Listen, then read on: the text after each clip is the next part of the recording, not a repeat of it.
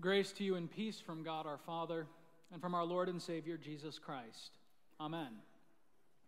Our text for today is taken from our gospel reading from the 15th chapter of St. Matthew with an emphasis on these words.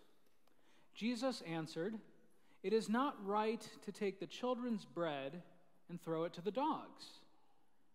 She said, "Yes, Lord, yet even the dogs eat the crumbs that fall from their master's table." This is our text, dear brothers and sisters in Christ. Amen. If any of you are avid fantasy readers, well then, you might be familiar with the name Brandon Sanderson. In Book 4 of his popular series, The Stormlight Archives, Sanderson takes time out from the middle of the central narrative to share a short fairy tale, which in the context of the larger story helps one of the protagonists remember who he is and to stop trying to be anything else. This fairy tale, which I'll now summarize for you, is called The Dog and the Dragon. Once upon a time, there lived a man who, with his wife and 3 children, tended the land and enjoyed a peaceful and idyllic life on his farm. Of course, with him there also lived on his farm animals of all kinds, cows and sheep, pigs and chickens, and dogs. And among the dogs lived one in particular, the runt of the litter, not big enough to help with the chores, not swift enough to help with hunting game. This dog spent his days longing for bigger and better things, something special that his owners might recognize him and the other animals celebrate all his accomplishments. But one day, as this dog was laying out in the fields basking in the midday sun, he saw flying overhead a great dragon, its pearlescent scales glittering in the sun, and he called out with a great booming voice, inviting everyone to witness his beauty as he soared majestically through the skies. At seeing this amazing sight, the dog knew at once what he must do to be recognized. He would become a dragon. He set about this task in 3 ways. First, he must be beautiful, with glittering scales like the dragon. Secondly, he must have a great booming voice like the dragon.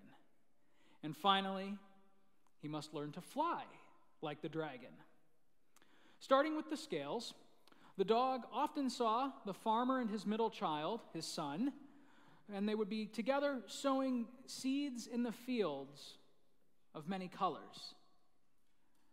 Now, not wanting to steal from his beloved master, the dog began accompanying the son in the fields, digging with his paws and sowing some of the seeds, until at last he grew a small plot of crops all his own. From these crops, the dog took the seeds to replace the ones he had borrowed, and the rest of them he would soak with water and then roll on in the ground until they stuck to his fur. Looking himself over and now satisfied with his appearance, the dog presented himself to the other animals, but they only laughed and said to him, "How silly and foolish you look, with seed stuck on your fur. Go back to being a dog." Undeterred, the dog next set about learning to speak with that great booming voice. Studying the farmer's youngest daughter as she learned to speak, the dog did his very best to try to imitate the sounds coming from her mouth, but to no avail. He just could not form words the way that people do. But there was still hope. The oldest daughter he saw could write words on parchment. So then he took to imitating her writing. He started scratching little scratches into the ground until, remarkably, he learned how to form a few letters and symbols. With great pride, he demonstrated his newfound skill to the other animals, who again only laughed and said to him, "How silly and foolish you look, speaking in a voice so quiet it cannot be heard. Go back to being a dog." Disappointed, the dog knew that his last and best chance to become a dragon was to learn how to fly. But of course, he had no wings.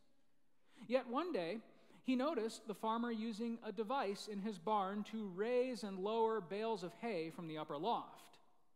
The dog watched and waited, learning how the pulley system worked, and then fashioning for himself a leash with his harness which he fastened with his teeth, he dragged a sack of flour onto the counterweight.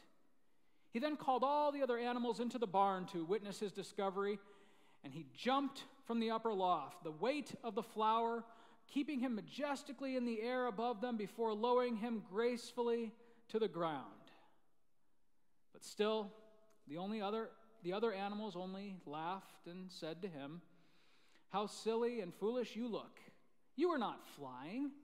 You are just falling slowly. Go back to being a dog." Heartbroken, the dog left the barn and returned to the fields, when suddenly he heard a loud cry. Following the noise, he saw the farmer's youngest daughter had fallen into a deep, dark well and would surely drown. At once, the dog knew what he must do. He ran to the house where the family was preparing supper, and he scratched for them a message in the dirt: "Help! Follow!" Well, seeing this, they were astounded, and they ran after the dog, cutting through the crops while the seeds from the plants scattered on his fur. At the well, the family was distraught to find that all of them were too big to fit into the well's narrow opening and save the girl. So the dog thought quickly and jumped into the bucket, inviting them to lower him down on the rope, and the well, of course, was dark and deep. But those seeds which had stuck to the fur of the dog glittered in the few rays of sun that pierced into the darkness, and the girl was able to see him and take hold as the family pulled them back up to safety. Seeing now that the girl was alive and well, the family took the dog, who was now a hero, into their house. They prepared for him a seat at the table with his very own bowl filled with food from the kettle. And that evening, they laid for him a big fluffy pillow by the warm fire, where he lay in his family's arms, who from that day on loved the dog as one of their very own children. Closing his eyes in peaceful sleep, the dog thought to himself, "I doubt any dragon ever had it this good anyway." Today's gospel reading introduces us to a woman who most people probably would never give a second glance to. The scriptures tell us that this woman was a Canaanite. The Canaanites, of course, were one of the old historic enemies of God's people, Israel. This woman, we learn, had a daughter who was severely afflicted with a demon. Unable to do anything for her daughter on her own, this woman came to Jesus one day as he was passing through the region of Tyre and Sidon. Clearly, she had heard something about this Jesus of Nazareth, likely how he could perform great signs and wonders and even heal people from their afflictions and illnesses. So, in desperation, the woman seeks out Jesus, this Messiah to the Jews, and passing him on the road, she cries out to him, "Have mercy on me, O Lord, Son of David. My daughter is severely oppressed by a demon." Perhaps she thought that this Jesus might take pity on her, though she was of a different tribe, even a tribe of people who are often at odds with God's chosen people. In short, she was putting everything on the line, placing all her hope on this one itinerant teacher who, by all rights, would likely want nothing to do with her.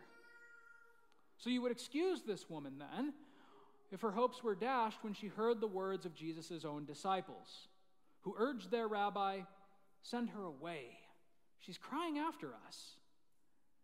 Jesus' response to this whole commotion at first would seem rather uncharacteristic of him, at least to us.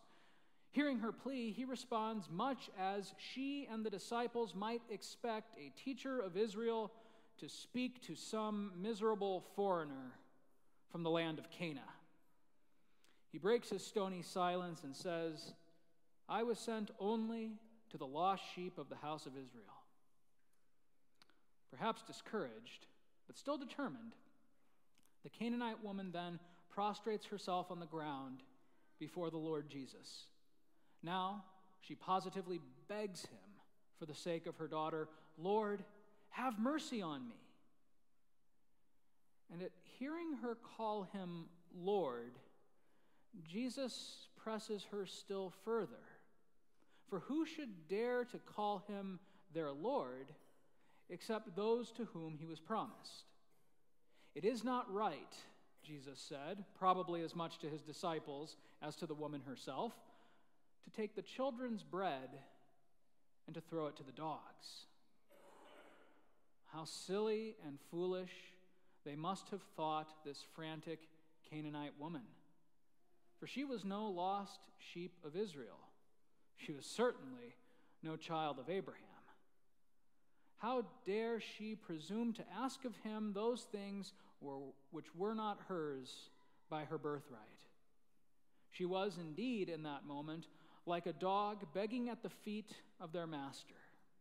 Send her away, the disciples said. Stop this racket. Go back to being a dog. Certainly, that must have been how most of Israel would have thought of this woman. A lowly mutt barking up the wrong tree. Perhaps, maybe if she had been born different.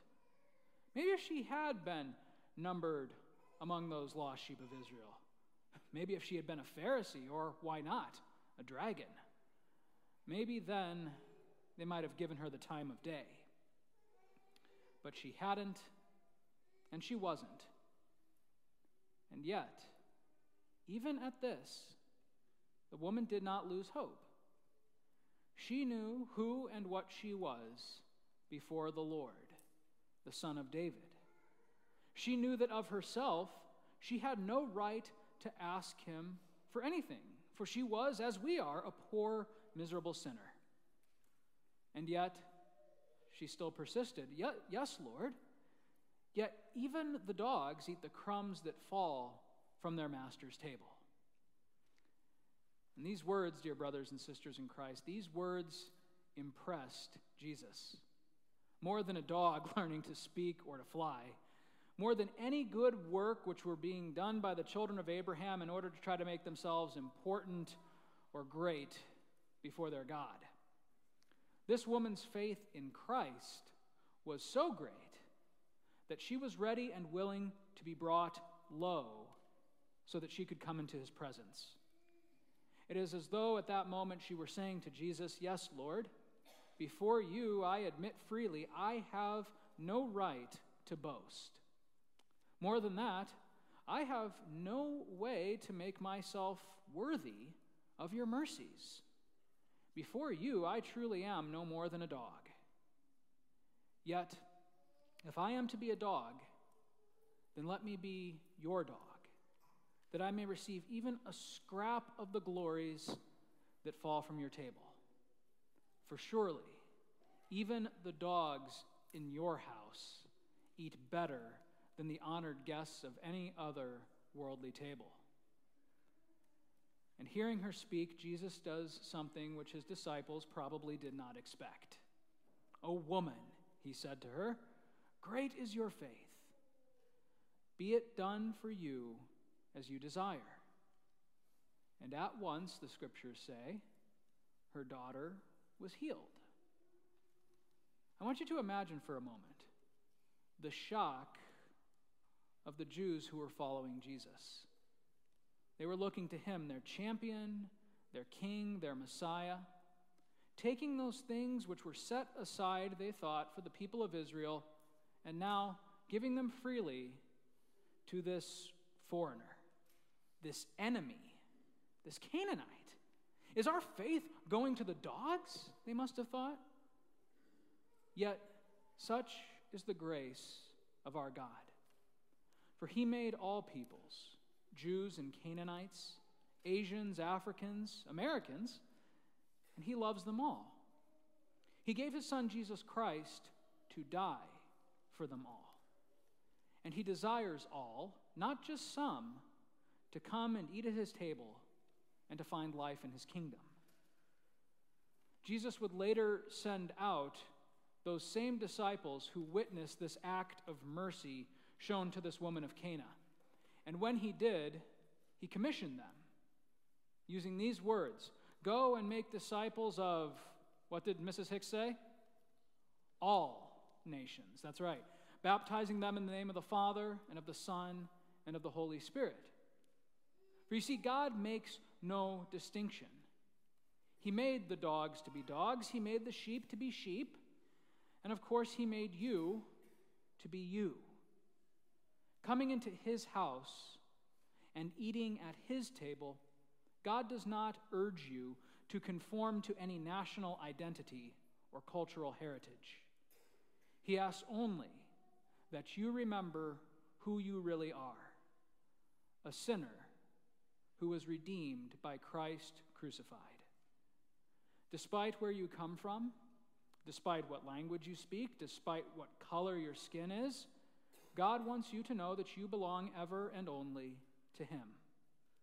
That your eternal dwelling place is under no flag or banner on earth, but it is in your Father's house, where he invites all peoples to come and share in the marriage feast of the Lamb which shall have no end.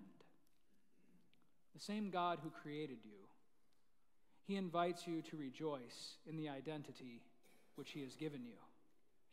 After all, I doubt that anyone else ever had it this good anyway. In Jesus' name, amen. The peace of God, which far surpasses all understanding, guard and keep your hearts and minds in this same Christ Jesus unto life everlasting. Amen.